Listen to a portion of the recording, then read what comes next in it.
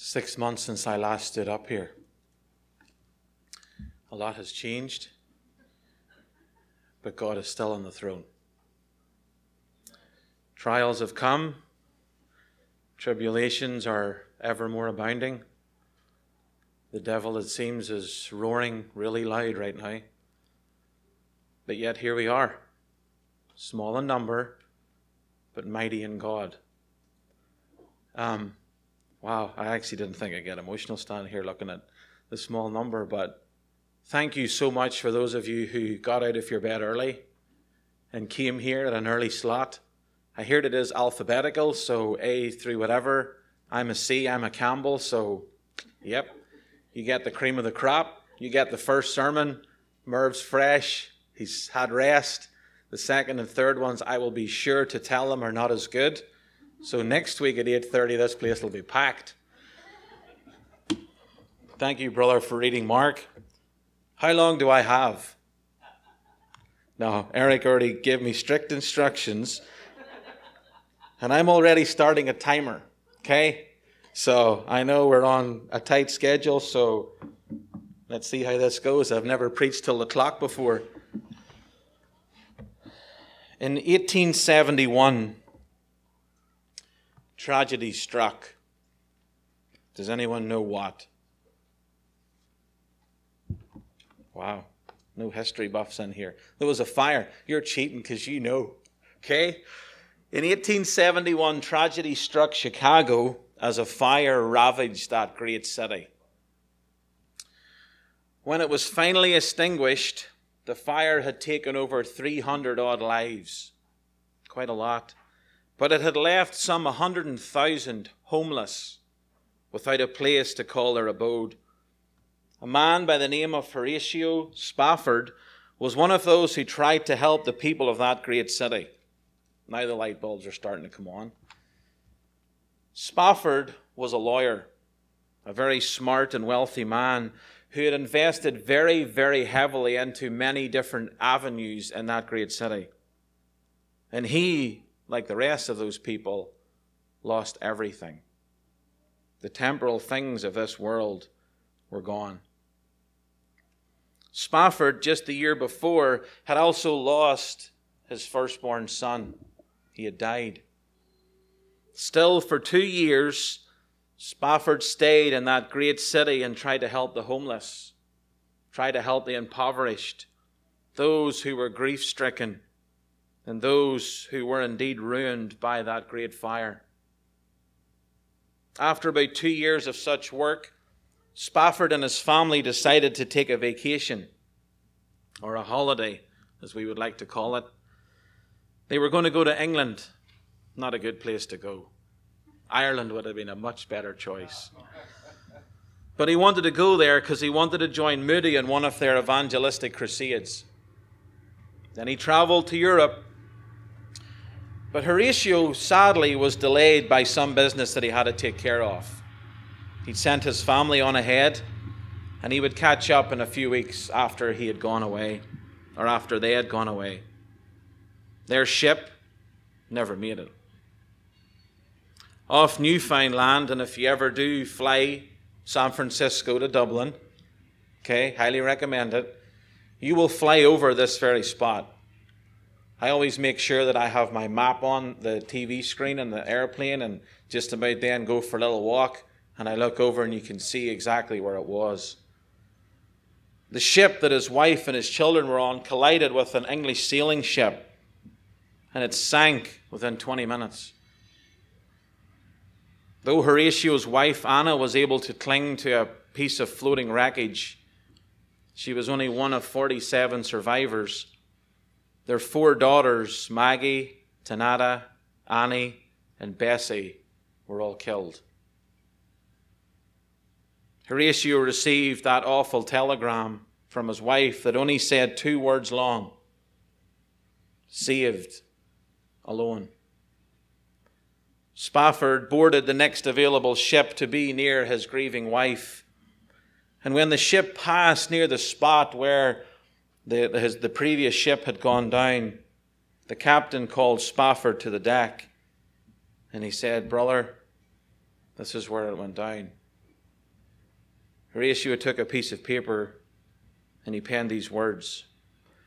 When peace like a river attendeth my way, when sorrows like sea billows roll, whatever my lot, thou hast taught me to say, it is well with my soul. Though Satan should buffet, though trials should come, let this blessed assurance control, that Christ hath regarded my helpless estate, and hath shed his own blood for my soul.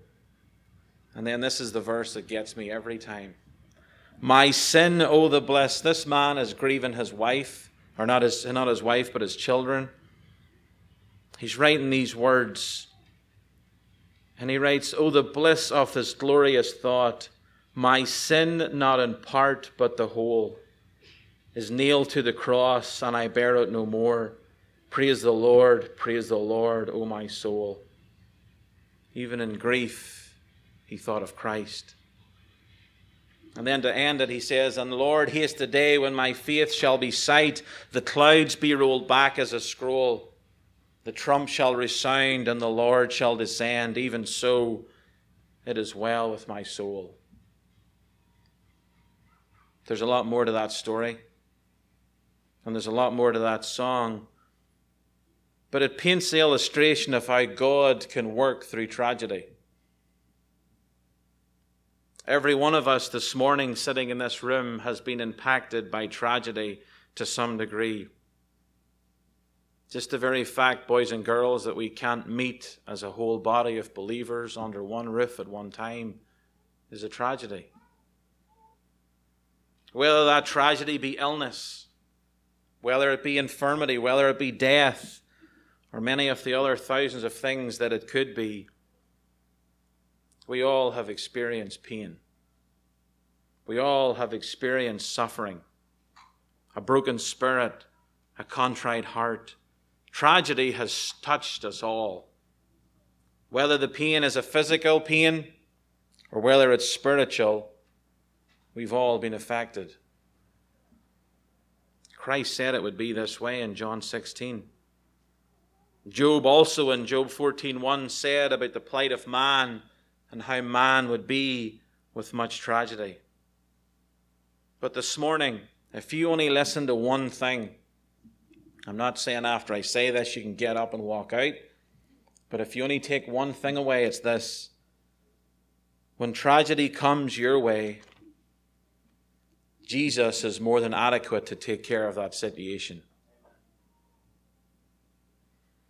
Remember the words that he said in John 16:33. I have said these things to you that in me you may have peace. And a lot of the times we stop at that full stop and we move on. But the second part of that verse is as much important, if not more important, when Jesus goes on to say, in this world you will have tribulation, but take heart. Brothers and sisters, take heart this morning. Christ said these things. I have overcome the world. The one who you come to worship and serve this morning has overcome the world. In the passage that we read in Mark, we are confronted with a father who is experiencing tragedy like none other. That day, death showed up at the house of Jairus, and it had come for his 12-year-old daughter. His heart is broken, and yet in the midst of his tragedy, in the midst of being downcast, in the midst of death, he turns to the Lord Jesus Christ. Jairus that day found out that Jesus is more than enough in times of our tragedy and troubles. This morning I want to look on the events of this passage, and I want to look closely at this tragic, tearful scene to see how Jesus, as it were, is able to snatch victory from the very jaws of defeat. If you're taking notes, the heading for the banner that we lay over it this morning is a tearful moment with our Savior. And we're going to open this passage in three different parts. Wow, time's racing on. Gee. Okay, 3 points. First one is a pitiful dialogue. 3 P's. So if you like alliteration, good job. Put P on the left-hand side of your page and just fill it out. It's a pitiful dialogue, a painful delay, and a powerful deliverance.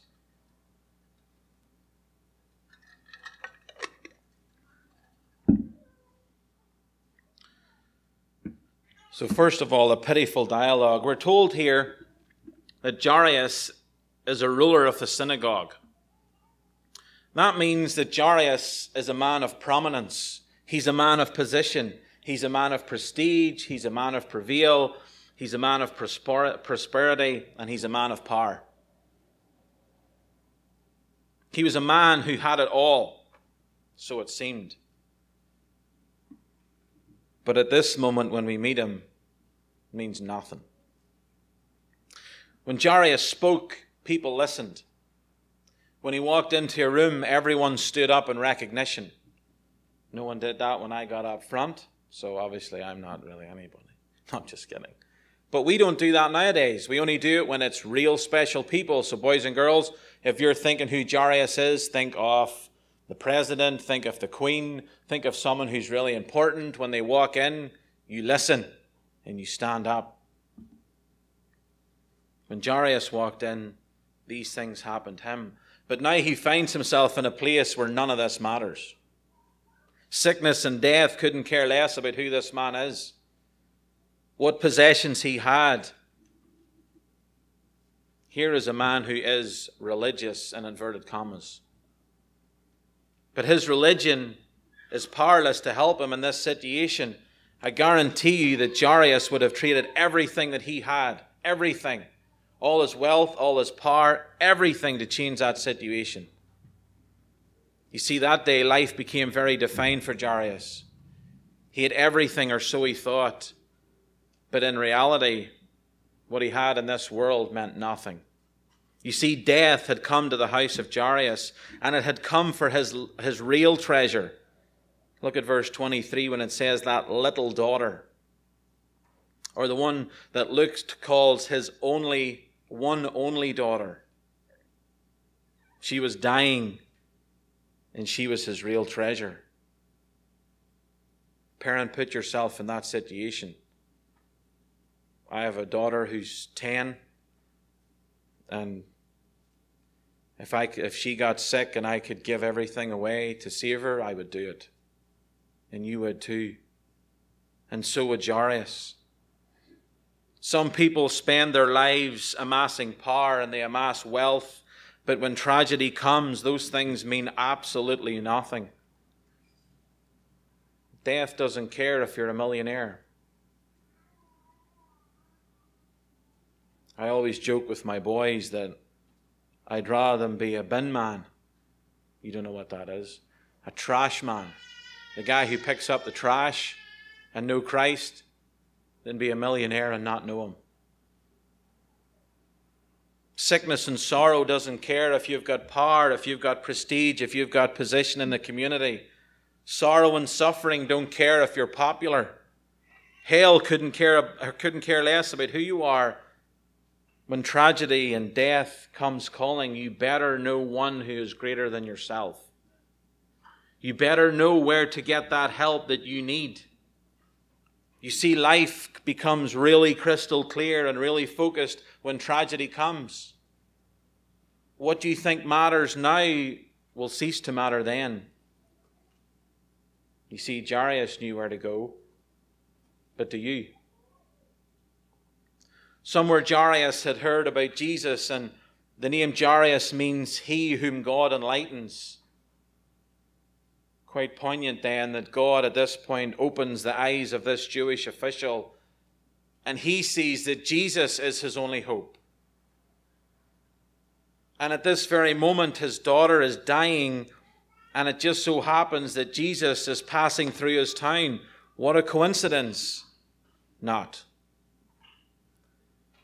It was the divine plan of God that allowed the paths of Jairus and Jesus to cross that very day. See, boys and girls, Jesus is always passing by. Jesus is there, ready and willing. You just have to put your faith in him. You see, notice how this man of position and power came before Jesus Christ. He came reverently. He came prayerfully. And he came passionately. The Bible says that he fell at Jesus' feet, verse 22.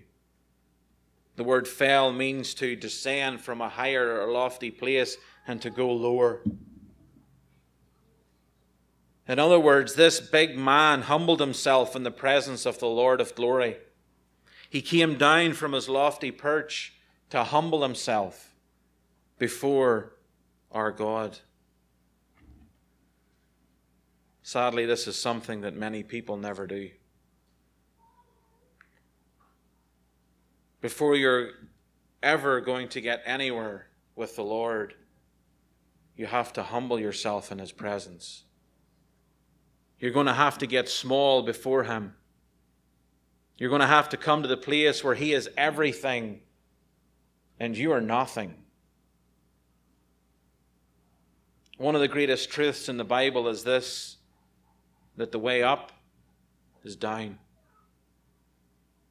If you think of those passages in James 4 and 1 Peter, and I don't have time to read them, but go home and read them. Look up James 4 and 1 Peter 5. Do you see that man must humble himself before God? Man is so full of pride and arrogance. Even in the days we live in, do we not see that? That man thinks he is above everything else. He is above God. Even from our own state capitol building. If you want a sermon on why you should sing in church, I would recommend Meister's last week. But again, I don't have any time to get into it. But man is so prideful that he thinks he is above God. But not the case here with Jairus. He lowered himself. He got low. He bowed his face, as it were, in the dust. And he came reverently before his God. When we come to that place where we see our own inability and yet His ability, then we are in a position to receive what we need from Him. You see, when this man comes to Jesus and falls down before Him and he makes his petition to the Lord, he's saying to Jesus, I cannot do this thing, but I believe you can. Are you there this morning? What a statement of faith that is. Is that the place where you've gotten to in your life? That it's like family worship in here. It's great. I love it. Don't worry. It's fine. I got a 2-year-old redhead. This is nothing. Try to do family worship with that kid. Poof, nightmare. You see, whether it be for your own salvation, or whether it be for the salvation of a loved one, or whether it be for that time when you're in trouble or tragedy, we have got to get to that place when we realize that we can't, but God can.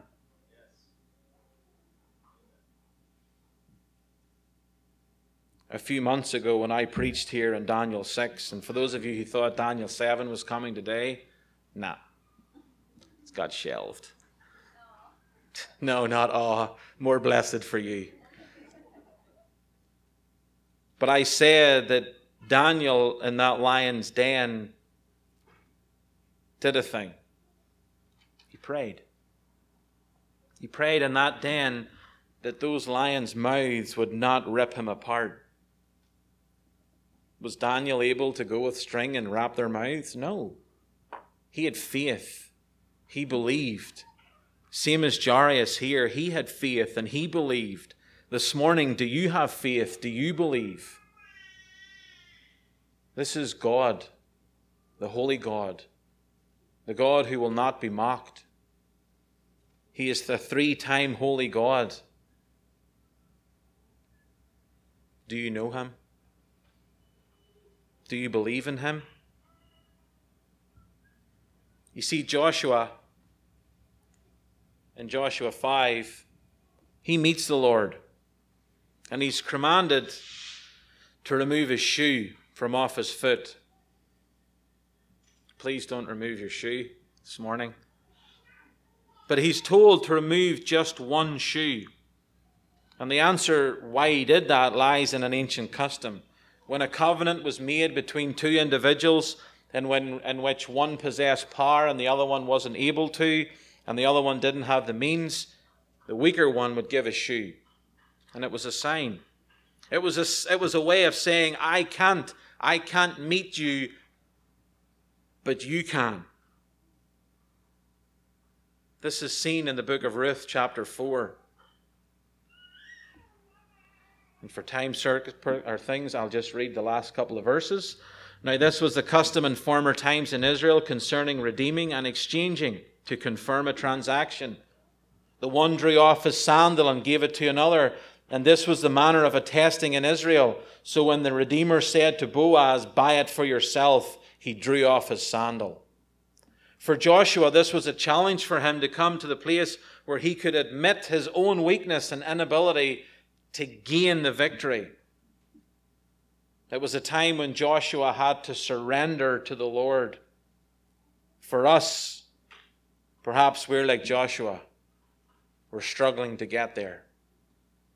We're struggling to, as it were, take off our shoe and hand it over. You see, there are some in this room this morning, and as small as we are, I can guarantee that some of you have been trying to fight these battles yourself.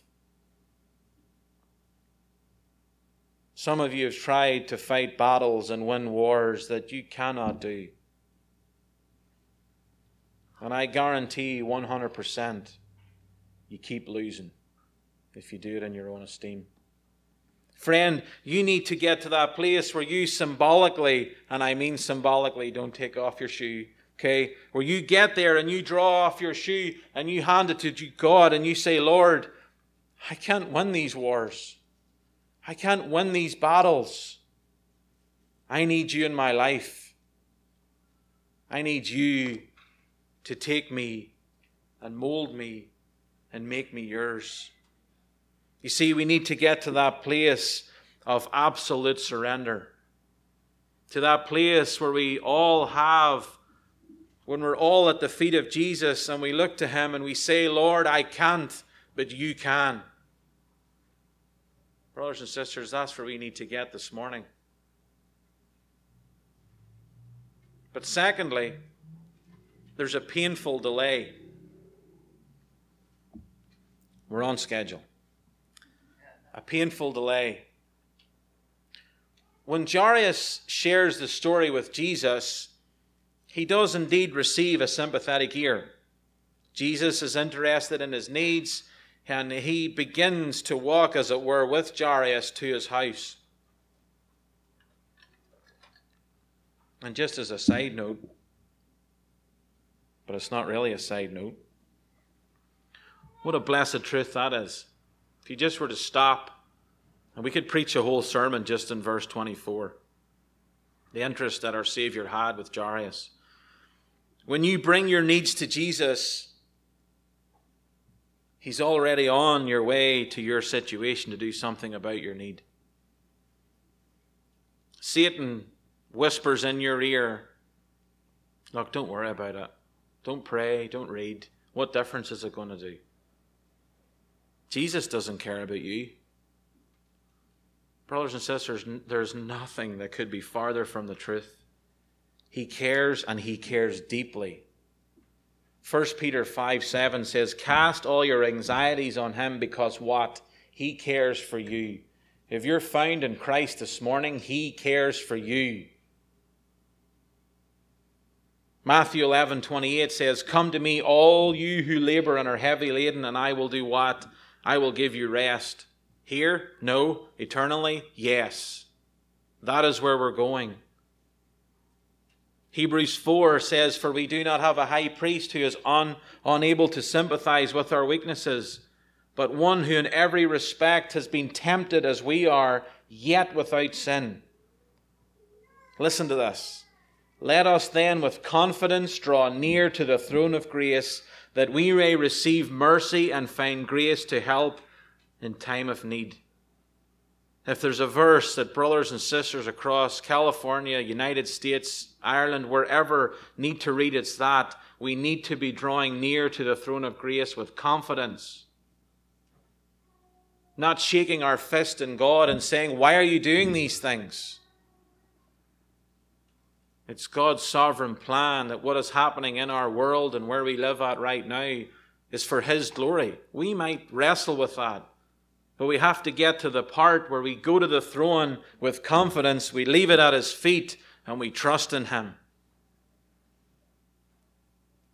If you're taking notes, I'm not reading 9 verses, so look up Matthew 6:25-31, where Jesus again tells us not to be anxious about our lives.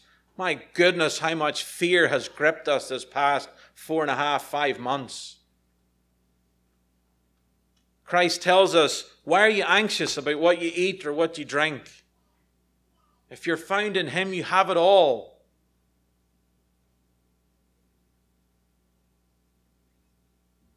He knows when a sparrow falls from the sky. He knows the very hair on your head, for some. He knows you. He knows your life. He knows your life better than you do. Run to Him. Cling to Him. When fear, anxiety, when you feel like you're burdened, what does He say? Come to me. Don't go to Facebook. Don't go to the news channels. Go to your Bible. Read it. Start at the Gospel of Matthew. Read through all the Gospels. See Christ. Don't read 50 articles on coronavirus. Go to God.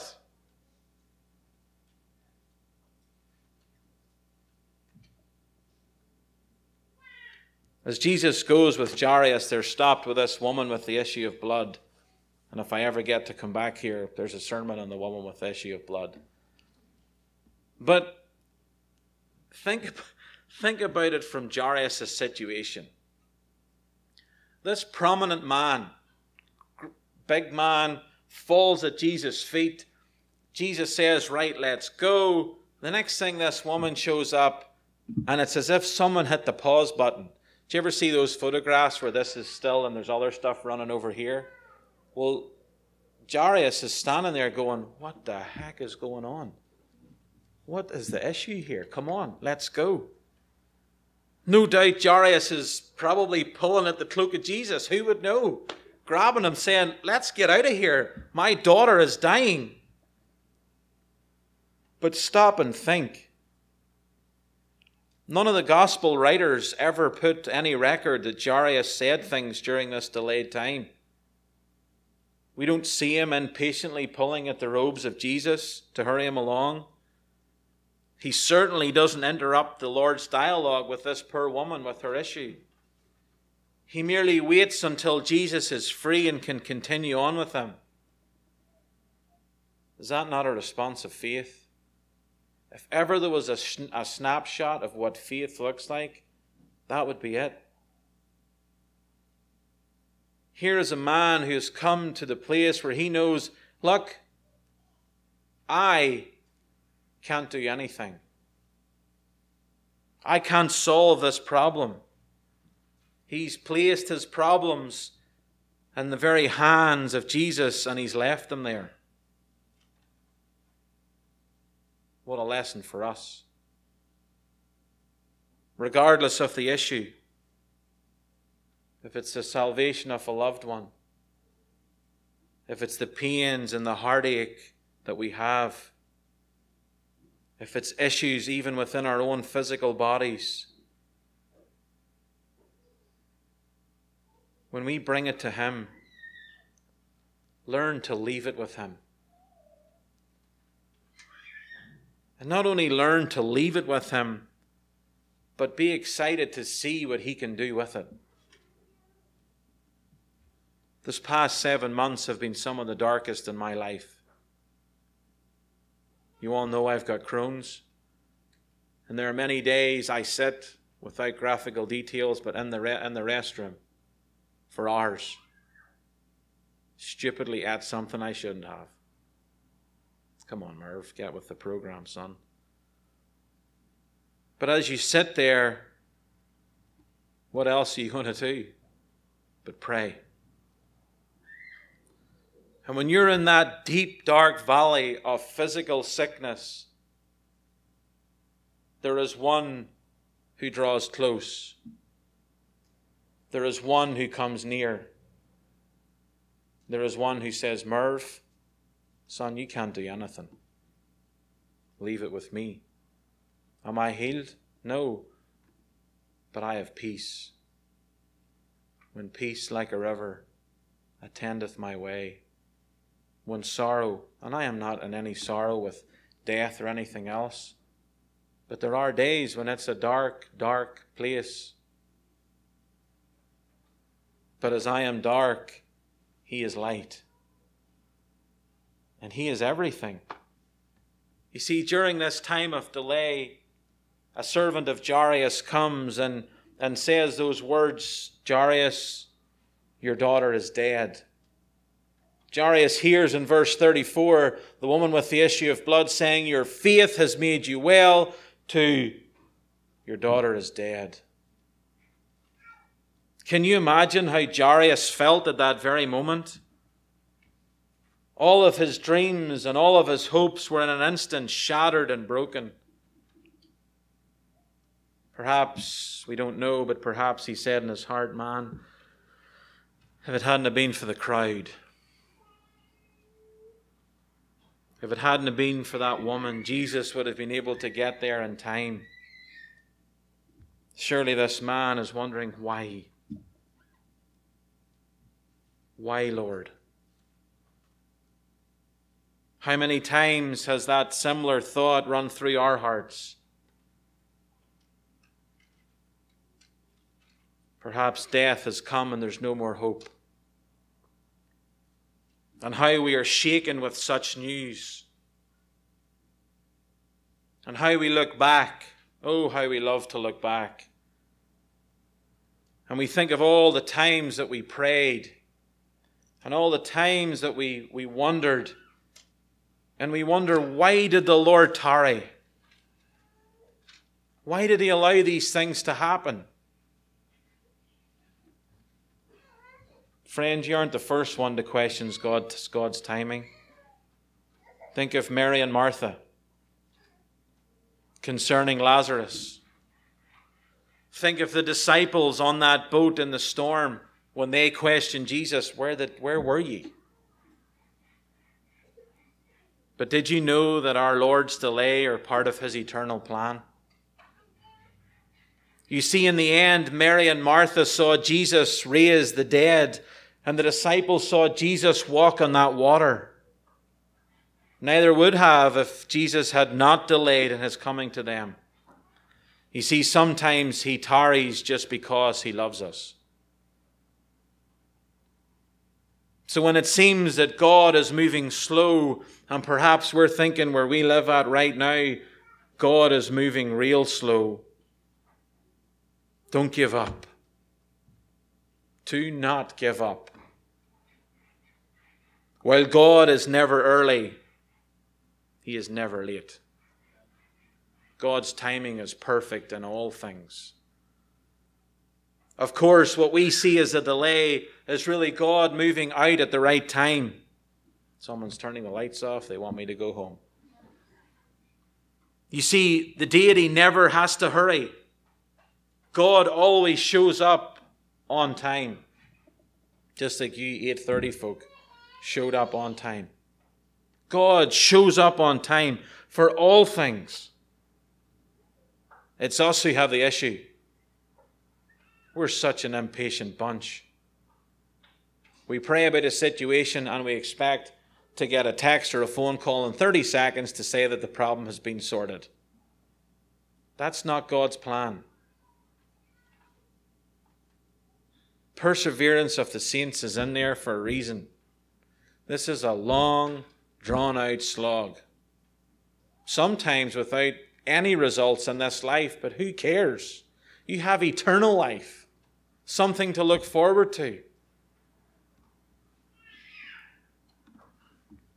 Thirdly, a powerful deliverance. Jairus has went to Jesus. He's fell at his feet. Jesus has given him that sympathetic ear and was listening and was on his way and got delayed. And now the daughter is dead. So thirdly, a powerful deliverance. A tragic situation of a daughter being sick is now what some would say an impossible situation. This little girl is no longer sick. She's dead. You see, even in this tragic moment, it's interesting to see how faith reacts. You see, Jairus has placed his faith in Jesus and Jesus alone. And even in the face of death, his faith doesn't waver. Notice how the faith in Jesus saw him produce a great victory. Think of the scene back at the house. They're all wailing. They're crying their eyes out. Now the police are coming for me. It's quite an interesting spot right here. But you see, if you were to look at the house and all those people mourning that death of that little girl, and then you look at Jairus, think of the faith that he had. Jesus says to Jairus, do not be afraid, only what? Believe. What a word of faith from our Savior. Jesus is saying to him, look, verse 35, don't believe what you hear. Don't believe what you know, even in verse 38 to 39, that she's now dead. And don't believe what you see. That little girl lying there lifeless. But just do one thing. Trust me. Believe in me. And you will see the power that I have. You see, that is what faith says to us today. Every instinct and every indicator may say, look, this is hopeless. But faith looks away to God, who is greater than anything that we can hear, know, or see. What I'm saying to you this morning, brothers and sisters, bring your need to Christ. You need to trust Jesus, and you need to leave it with Jesus. Everything about the situation may say, look, it's not going to work out. But you leave it in His hands, and you leave it by faith, and you trust in Him for all circumstances. But then the question is, are you content to let Him do it His way? My friends, whether it's your own salvation, the salvation of another, or any problem that you might want to name, He is more than adequate for the task. Get that problem into His hands and leave it there. You see, notice that Jesus put out everyone who didn't believe in Him. Who got to go into the room? Only a select few. Those who lacked faith were excluded from seeing Him move and work in power. You see, things haven't changed. Faith believes the incredible. It sees the invisible and it receives the impossible. Unbelief receives nothing from the hand of God but damnation. When Jesus entered that room where that dead girl was lying, He took her by the hand. Don't just read over that.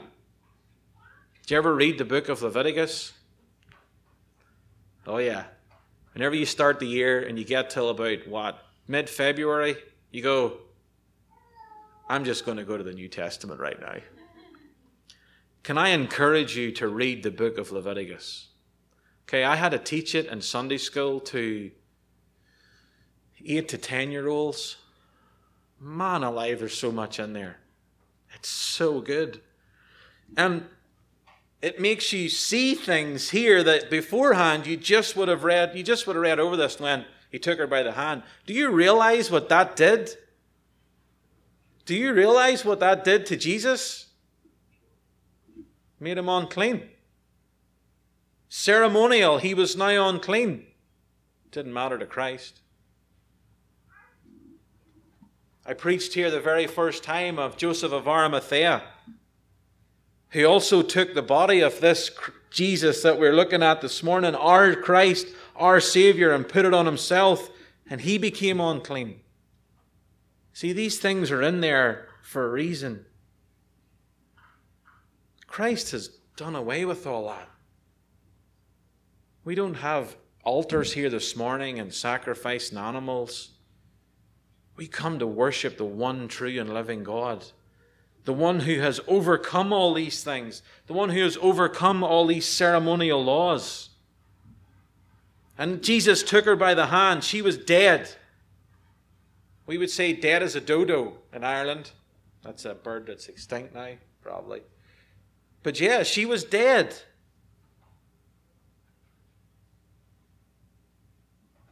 But who is the one who conquered death?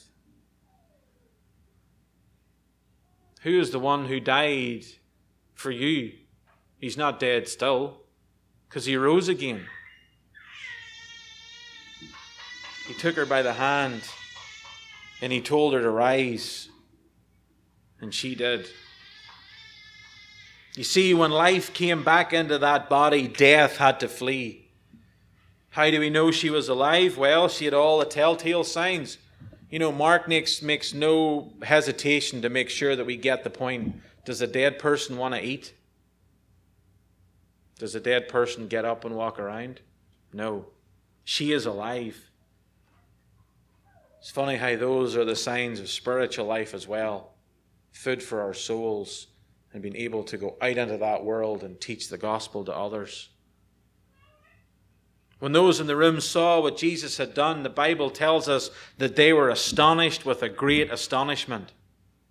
Those two words come from a word that means to, as it were, throw out of position or to be out of one's mind. Literally, when they saw what Jesus had done, it blew their minds. Their jaws hit their chests, and they were in amazement. This girl was sick, died. Christ took her by the hand, and now she is alive. Boys and girls, he's waiting to do that same thing in your life today. Do you know that you're sick?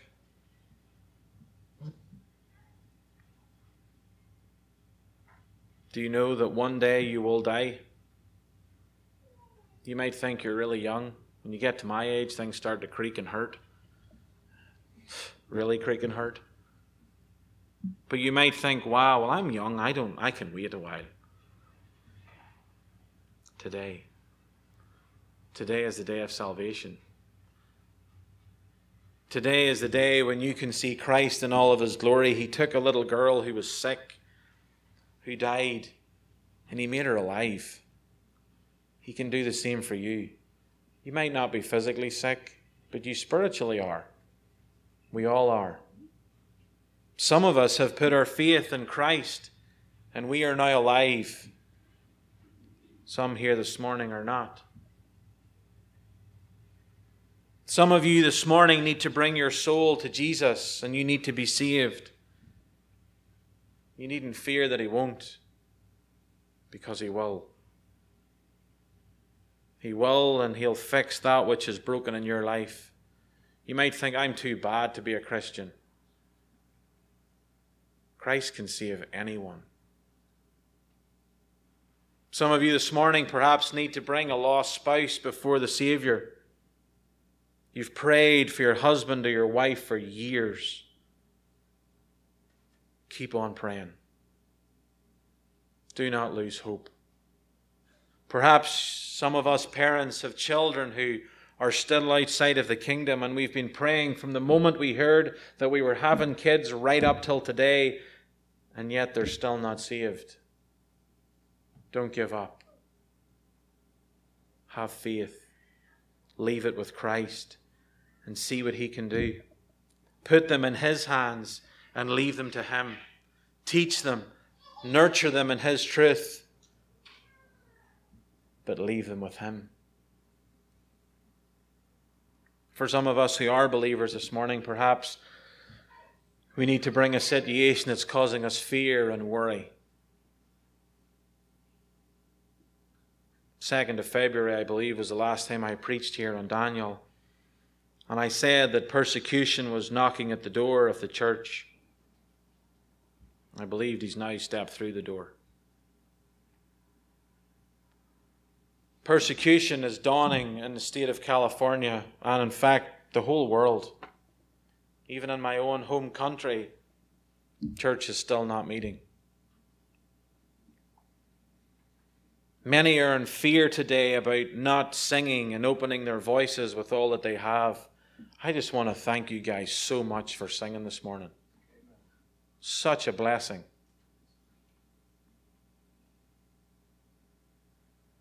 We are required by God to open our mouths and to sing and to worship and praise Him. We need to have that faith in us that God is in control of all things.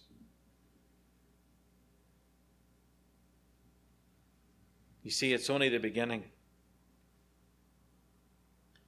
They'll stop us, or try to, from singing in church. And if we give up on this one, what else will we give up on? I preached a sermon here one time when I said about an army officer who drew a line in the sand. And he drew it. And on the other side was a big tough guy. And the tough guy got up into his face.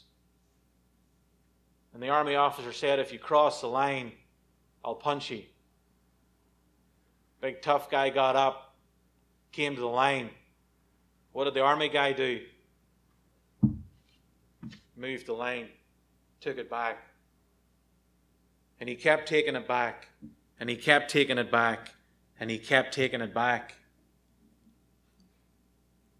Brothers and sisters, we need to draw a line.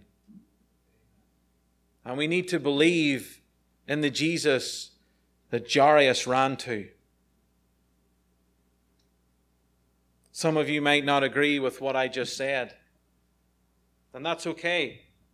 We all love one another and we care for one another. But this is God's church. And we are God's people. And we're called to worship and praise God.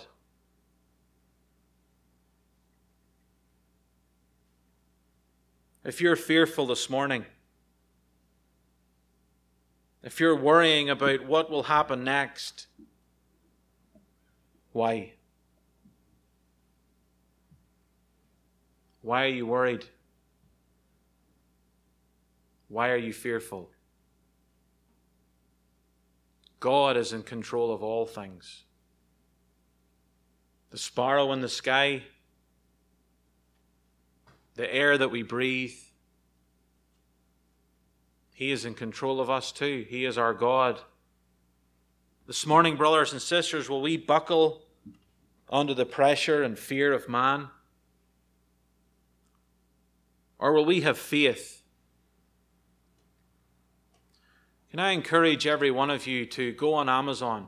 We all love Amazon. 2-day shipping, it's great. So by Tuesday, you should all have this book. And buy the Fox's Book of Martyrs. And open at page 1. Don't skip to the first chapter. Open at the very first page and read it. And take it in. We don't know what way this world is going to end. We don't know what way we're being directed by those in authority above us. And yes, we have to have respect and we have to honor them in some things. But when it comes to our faith in Christ, are we willing to go to the stake as many did in that book? Are we willing to go to the gallows as many of my people in my land did for their faith? This morning, brothers and sisters, whatever it is, bring it to Christ. Give it to Him. And watch Him change it for His glory, not yours. I don't know what you need. I come in here every once in a while to preach, and I don't really know you all that well. But I follow you on Facebook, some of you. And I don't know what your needs are. God does. So bring it to Him, leave it to Him, and get the peace and comfort you need from Him today. Let's pray. Our loving Heavenly Father, we thank you for this time that we've been able to spend in your word. We do thank you for the example that Jairus is to us of faith, and yet he is only a mere man. Dear Lord, we need the faith that comes from you and you alone to stand in the days that you have placed us in. Days of turbulence, days of trials, days of tribulation. You're a God who is in control of all things, and we trust and believe in you with all of our hearts. Dear Lord, help those this morning who indeed perhaps are fearful, perhaps are worrying of what next. Help them to see that you are in control of all things. For those who need to come to you in saving faith this morning, we plead, save them. Some of these young children, dear Lord, what a blessing it was to have young people listen to your word. And we pray as they listened on that you would be dealing in their hearts as only you can. That some of these young people sitting here this very morning, as they leave, would see their need of a Savior, that they would come to you, and that they would confess their sins to you and be called one of yours. Take us to our homes in safety. For those of us who leave, for those who will gather in the next service, dear Lord, may you encourage our hearts as they come in, and may you be with us all and go before us. And we leave these things in your Son's precious name. Amen.